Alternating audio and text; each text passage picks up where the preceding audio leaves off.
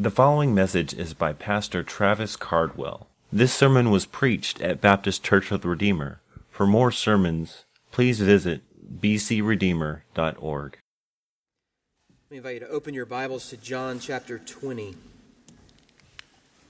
John chapter 20. If you don't have a Bible this morning, there are some in the back that are provided for you. We'd love for you to grab one of those copies and turn to John 20. You'll find it on page 906 on those Bibles in the back. And if you don't have a Bible, we'd love for you to take one of those and let it just be a gift to you from us this morning. John actually sums up his gospel there in chapter 20, kind of the reason, the purpose for writing. Look there at chapter 20, verse 30. It says, "Now Jesus did many other signs in the presence of the disciples, which are not written in this book.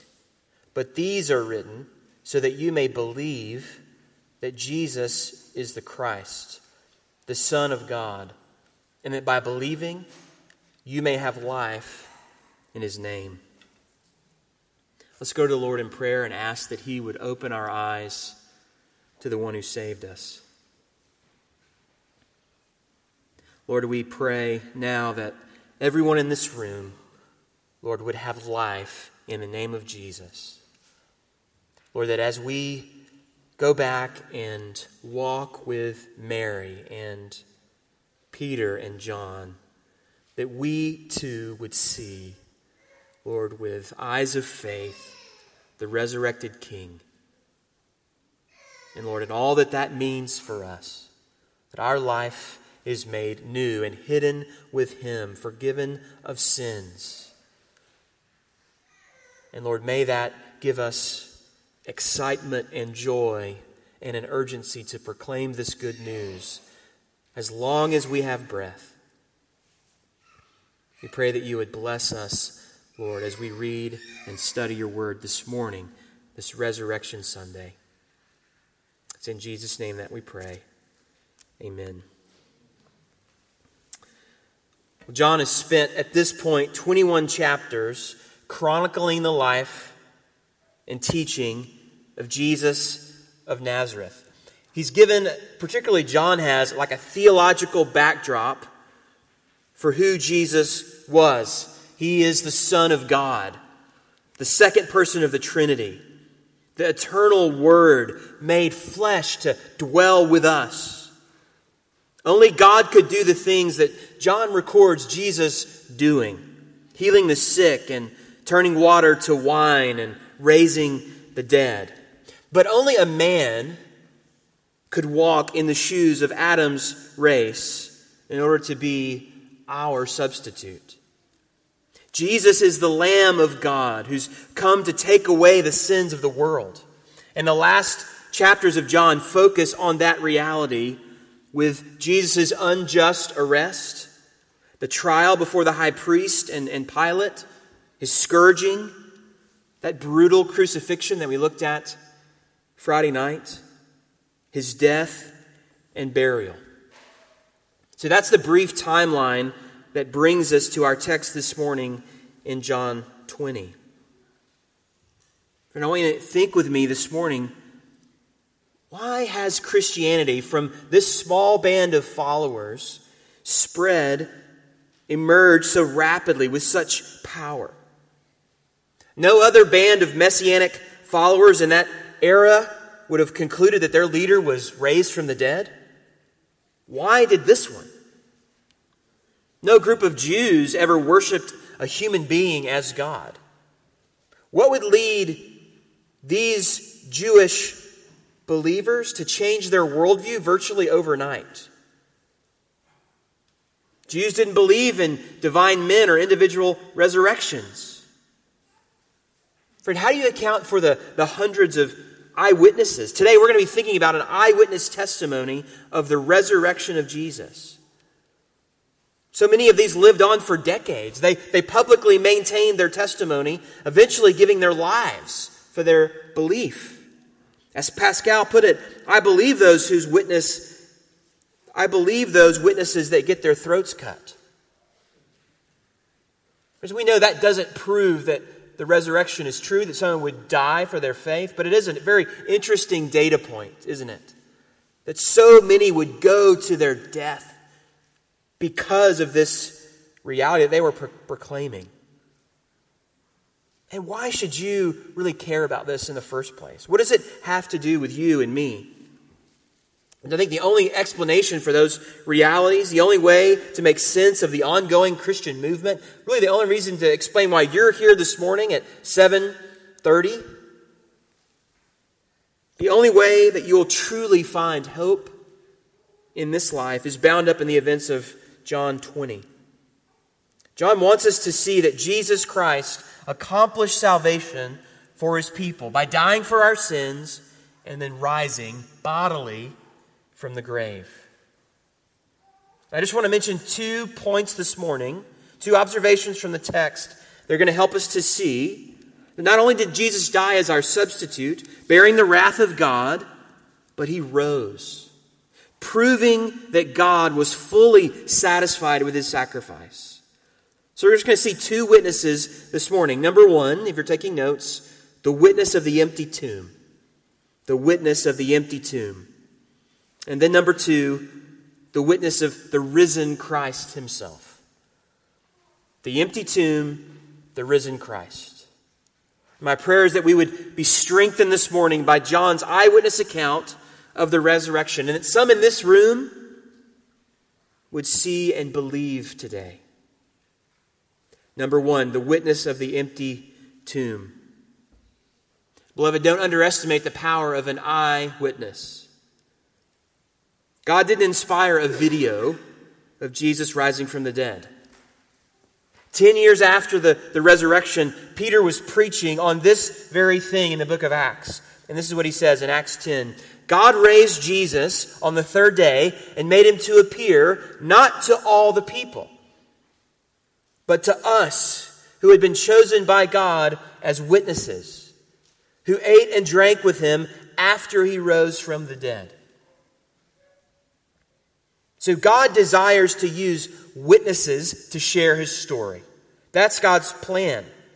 And his witnesses are to witness. That's how God did it. And he seems to think that is enough for us.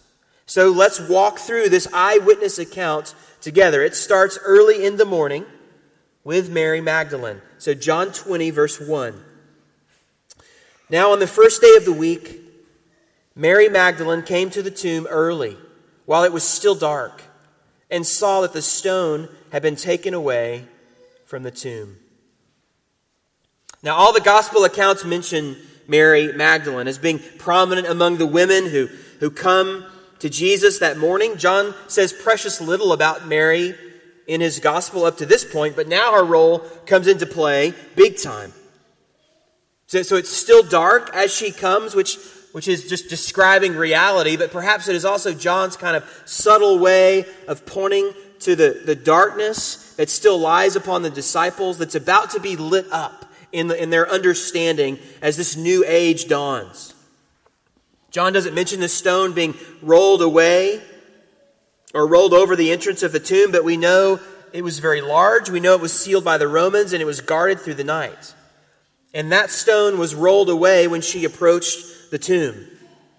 And this causes her great trouble. So verse 2, so she ran and went to Simon Peter and the other disciple, the one whom Jesus loved, and said to them, they have taken the Lord out of the tomb, and we do not know where they have laid him.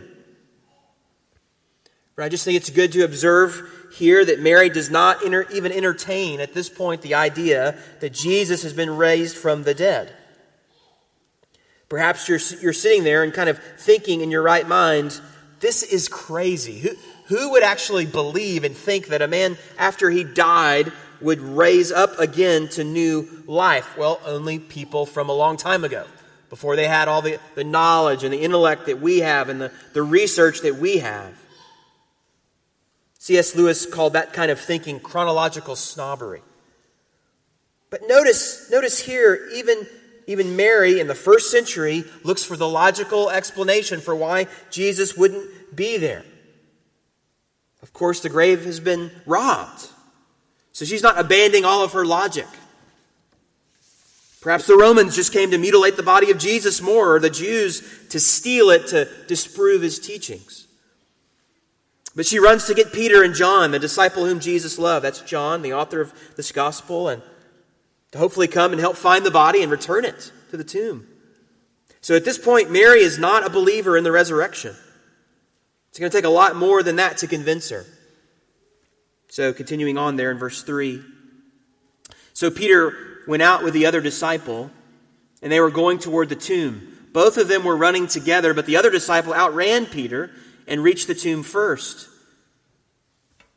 And stopping to look in, he saw the linen cloths lying there, but he did not go in. I do get a little bit of kick out of verse 4. Perhaps John just wants to show that he's actually faster than Peter. He can outrun him. I don't think there's a lot of symbolic meaning in these details. I do think this sounds like the notes from someone who was really there. So these details don't really add to the main point of the story, but they show that I think these things really happen. It's just the way that we tell stories. We often set our stories up with the details that were happening as we encountered the thing or as we did this other event. So John gets to the tomb first, and he stoops in and looks inside. Perhaps it's beginning to get lighter outside, maybe like outside right now. And he's able to make out the linen wrappings used to wrap Jesus' body lying there. But John did not go in. Perhaps it was a little spooky walking into a tomb. He's checking it out first, whereas that's not Peter's style.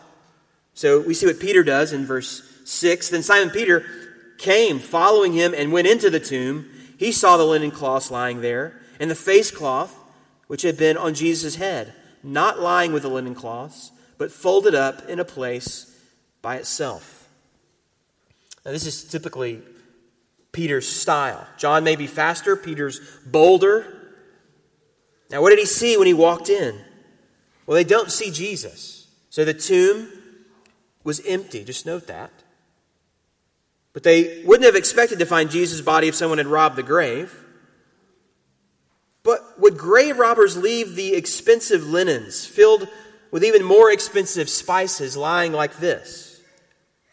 Have you ever had your car broken into, or your house for that matter? I wonder if you've ever encountered thieves who swept up the broken glass from your window and neatly tidied up your car before they left with your valuables. Now things would be in shambles, wouldn't they? They'd be in a mess everywhere. Well, that's not the way it was in the tomb. And John tells us this for a reason. These details about the wrappings are not unimportant. The language is a little ambiguous. It either means that the linens around the body and the face cloth were folded neatly, kind of rolled up, which would be extremely strange in and of itself, or it means that they're laying in the exact place where the body was and simply collapsed as if the body just went through them. Either way, there's a major contrast in this gospel from the way another man was raised from the dead, namely Lazarus. If you remember, Lazarus was dead 3 or 4 days. The stone was removed. He was called forth by the name of Jesus, and we read this. The man who had died came out, his hands and feet bound with linen strips, and his face wrapped with a cloth. That's the same word used here. And Jesus said to them, "Unbind him and let him go." John 11:44. So John and Peter saw that. They saw Lazarus, and now they see this. Jesus' body was not like Lazarus' body. It was very similar, but it was new. It was different. It would come and go, even through grave clothes, even through walls in locked rooms, as we'll see later, even to sit and eat fish for breakfast. And at the resurrection, if you are in Christ this morning, you will have a body, Paul says, like this, like Jesus's. 1 Corinthians 15:22, "For as in Adam all die, so also in Christ shall all be made alive. But each in his own order. Christ the first fruits." That means there's more coming like him. And then at his coming, those who belong to Christ. Friends, no one stole this body. Look down at John 20, verse 8. Then the other disciple, who had reached the tomb first, also went in, and he saw and believed. He believed. John believed. The majority of the others would need to see Jesus or need to put their hands into his wounds, but not John, not here. Now, he hadn't fully understood everything, especially that Jesus had been pointing them to this from the Scriptures, from that testimony. You see that there in verse 9? For as yet they did not understand the Scripture that he must rise from the dead. Jesus had been saying this to them already. You go back to John chapter 2, and this is what Jesus said. He said, "Destroy this temple, and in 3 days I will raise it up."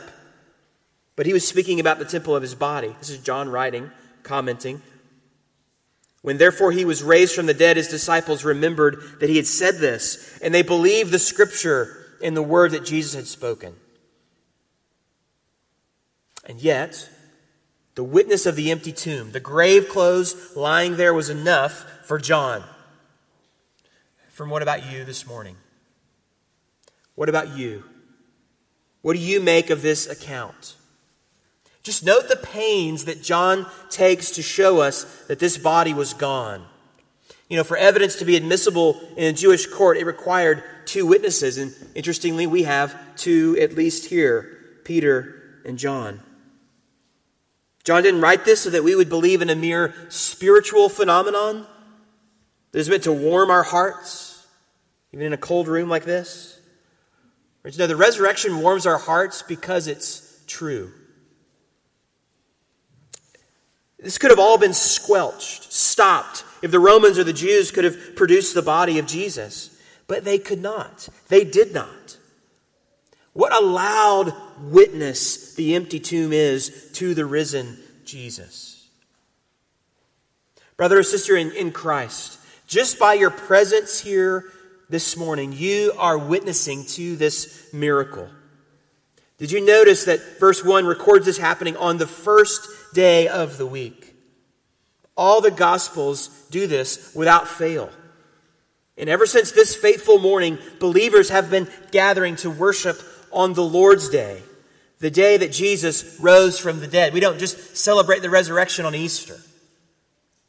Christian, we are a resurrection people. We gather weekly as a reminder that the tomb is empty, that Jesus faithfully followed through with his promise to save us, that he rose from the grave, and that we have new life in him.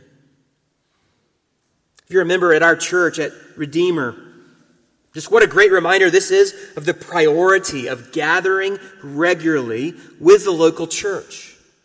Not forsaking the assembling together, even for a sunrise service, but encouraging one another all the more as the day of his second coming approaches.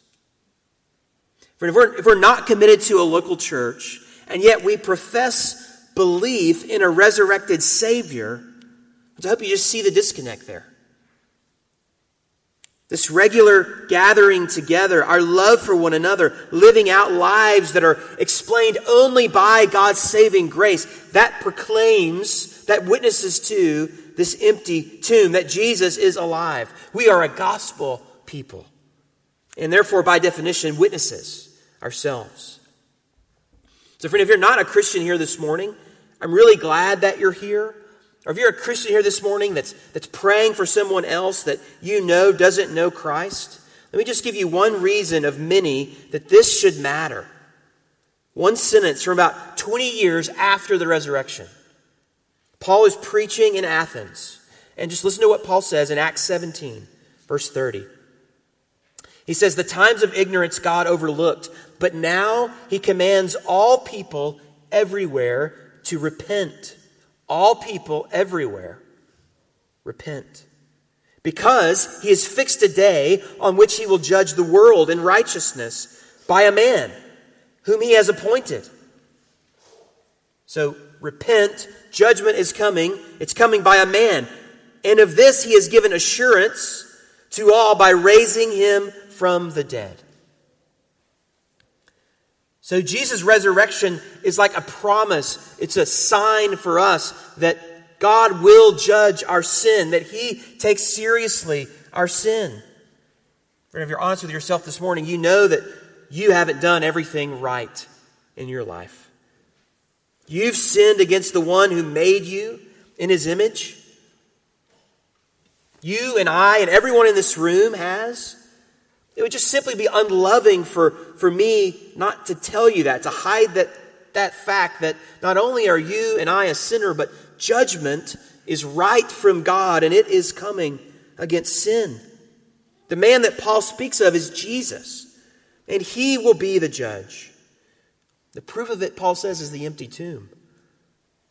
So friend, hear Paul's words and repent. Turn away from your sin, your rebellion, your selfishness, your lust, your idolatry, and put your trust, your faith in Jesus, who never sinned and yet paid the penalty for our sin on the cross, and who satisfied God's wrath against us. And we know that it was satisfied because God raised him from the dead. If you have questions about that, I would love to talk to you more after the service, or someone nearby you would as well. Look back at this chapter here in John 20 as we see the camera now turn away from these two witnesses, John and Peter, and to a very unlikely character who turns out to actually be the greatest witness of all. So let's look at number 2, the witness of the risen Christ. The witness of the risen Christ. So somehow in their sprinting urgency and all that took place with Peter and John, Mary is left behind. It seems that Peter and John had departed from the tomb before Mary arrived, and so she's still under the impression that this is a grave robbery. So pick it up there in verse 10. Then the disciples went back to their homes, but Mary stood weeping outside the tomb. And as she wept, she stooped to look into the tomb. So we know from Luke's account that Peter went away. He went away pondering the things that he had seen, probably still digesting everything. We know John returned home as well, probably to tell Jesus' mother of what had happened. You remember that she would have been staying with him. But Mary Magdalene is left by herself crying. She loved Jesus. She had been delivered from demon possession, forgiven of her sins. She's described as the one who loved much because she was forgiven much. Her heart is breaking and she is weeping. But nothing could prepare her for what she would see when she looked into the tomb. Verse 12. And she saw 2 angels in white, sitting where the body of Jesus had lain, one at the head and one at the feet. Then they said to her, "Woman, why are you weeping?" She said to them, "They have taken away my Lord, and I do not know where they have laid him." We don't know if she immediately recognized these 2 figures as angels, or if this is something that Jesus later explained to her. But nevertheless, there they are, dressed in white, interestingly sitting at the head and the feet where Jesus had been lying, perhaps kind of outlining those linens. And as Mary looks in and talks with these angels, God himself was there, standing right behind her, though she didn't know it was him. Verse 14. Having said this, she turned around and saw Jesus standing, but she did not know that it was Jesus. So there she was in God's presence, not just as a friend, but now as a sister, with a new relationship to God because of Jesus and what he had done. And like many places in the Gospels and in John, Jesus' true identity is initially hidden. Just listen to Jesus' words to her. Verse 15. Jesus said to her, "Woman, why are you weeping? Whom are you seeking?" Supposing him to be the gardener, she said to him, "Sir, if you have carried him away, tell me where you have laid him, and I will take him away." So right here, even as she's speaking to him, she still doesn't know it's him. She still doesn't believe. Resurrection is not on her radar. So friend, if you're someone who is a little skeptical, or perhaps you love someone who is skeptical or not quite there or just slow to get everything about Christianity, just know that there is hope. It's never too late. Keep praying. Keep pointing to Jesus. He may be closer than you think. I love the tenderness and the care in his question to Mary. Why are you weeping? Just picture that scene. He's resurrected. The reality is death is defeated. He is victorious. He has purchased her salvation. And Mary is dejected and crying. That's just a helpful portrait to place in the furniture of your mind and your heart if you're a Christian. Listen to Jesus' question. Why are you crying? Why are you weeping? Christian, why are you despairing? Why are you giving up? Why are you depressed? Why are you seeking love in such destructive ways? Why are you thinking about suicide? Why are you living apart from me? Friend, whatever you're going through, your hope is found here. Jesus is alive. That one sentence will put into perspective every trial and struggle you've ever gone through and ever will go through. It won't minimize it. It won't remove it. But it will put it into perspective. Put yourself here with Mary and hear Jesus' voice say, why are you weeping? I have risen. Come to me. Come to me. He asks, who are you seeking? She asks him, well, where have you laid the body? Thinking that the gardener has moved it for some reason. And then we see what I think is just a beautiful fulfillment of John 10, when Jesus says, I know my sheep and they know me. My sheep hear my voice and I give eternal life to them and they will follow me. Jesus calls Mary by name. Chapter 20, verse 16. Jesus said to her, Mary. She turned and said to him in Aramaic, Rabboni, which means teacher.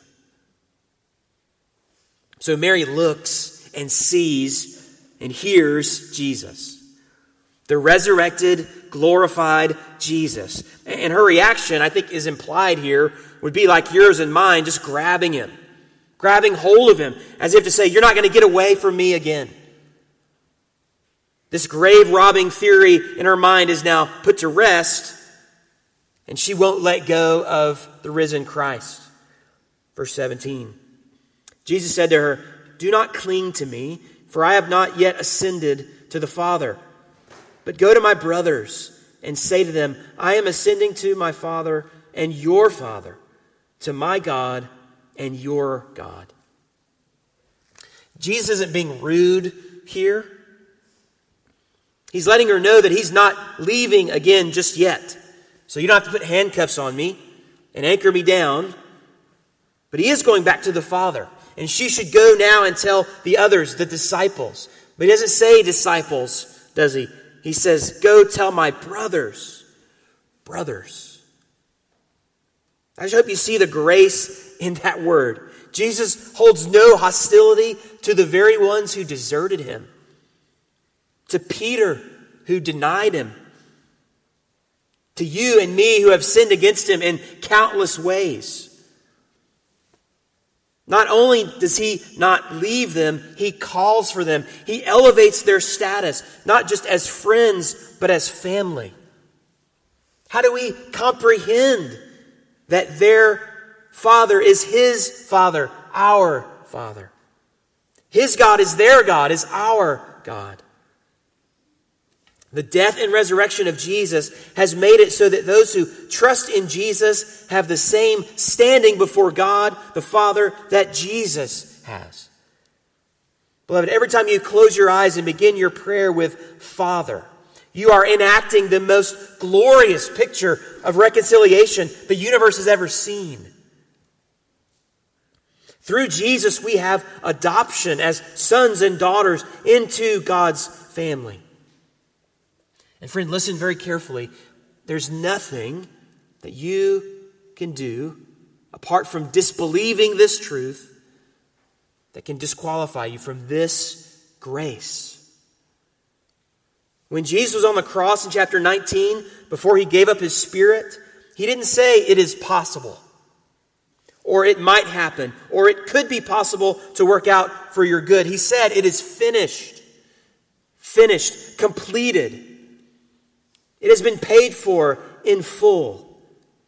And that statement is fully underlined and vindicated here as he rises from the grave, as God's stamp of approval. Friend, do you believe this? Do you believe that Jesus rose from the grave? Will you find forgiveness of your sins? Righteousness that you could never earn on your own.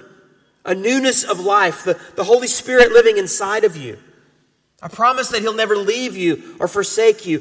Come to Jesus, the resurrected King. Repent and believe on him. He is risen. Mary is not despairing any longer. No more tears.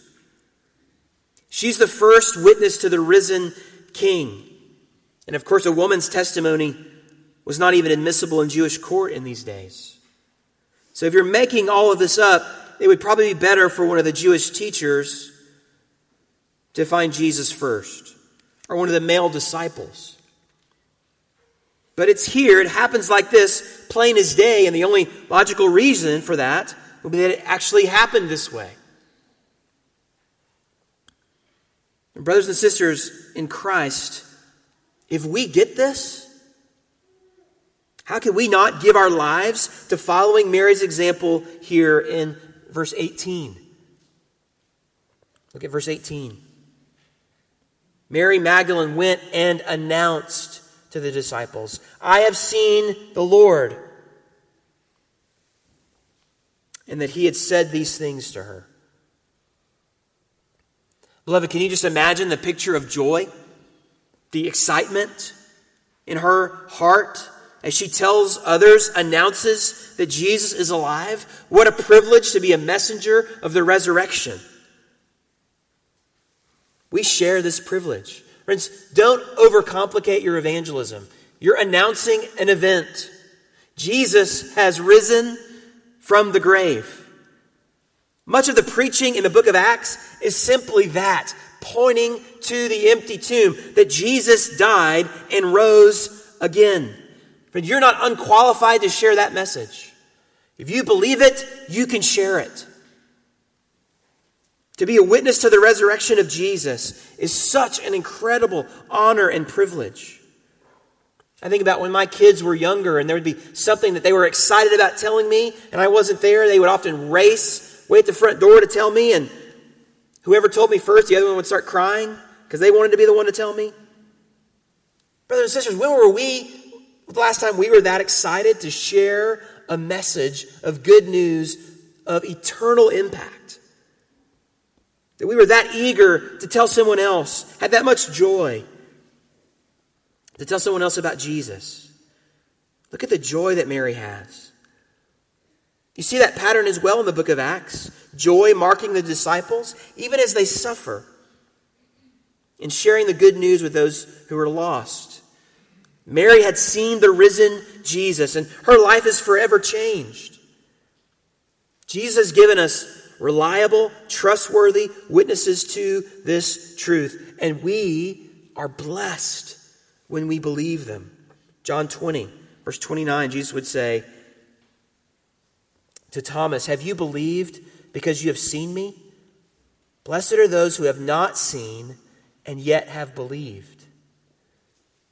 Friend, pray for our church that we would be faithful announcers of the gospel.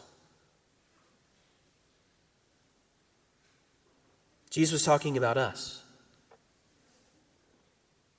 Listen to Leo Tolstoy as we close this morning. He said this, my question, that which at the age of 50 brought me to the verge of suicide, was the simplest of questions, lying in the soul of every man. A question without an answer to which one cannot live. It was, what will come of what I am doing today or tomorrow? What will come of my whole life? Why should I live? Why wish for anything or do anything?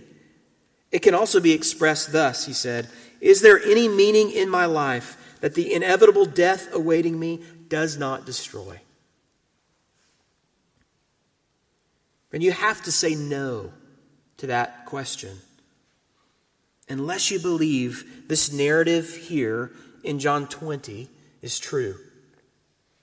If it's not true, if Jesus' body was not raised, if it's all a hoax, then our lives are merely finite. All the evil in this world will prevail. Wrongs will be left wrong. Death will be the end. Paul reflected on this in 1 Corinthians 15. He said, and if Christ has not been raised, your faith is futile, and you are still in your sins. Then those also who have fallen asleep in Christ have perished. If in Christ we have hope in this life only, we are of all people most to be pitied. But brothers and sisters, like Paul, we preach a good news message because of reliable eyewitness accounts of the death and resurrection of Jesus of Nazareth. Paul continued to write there in 1 Corinthians 15, for I delivered to you as of first importance what I also received, that Christ died for our sins in accordance with the Scriptures, that he was buried, and that he was raised on the third day in accordance with the Scriptures, and that he appeared to Cephas, then to the 12. Then he appeared to more than 500 brothers at one time, most of whom are still alive, though some have fallen asleep. Then he appeared to James, then to all the apostles. Last of all, as one untimely born, he appeared also to me. Friend, Jesus is alive. That is the good news. He is alive, and he is coming again. What is different in your life today? Because that's true. The tomb is empty. And brothers and sisters, there's news to tell. Amen. Let's pray together.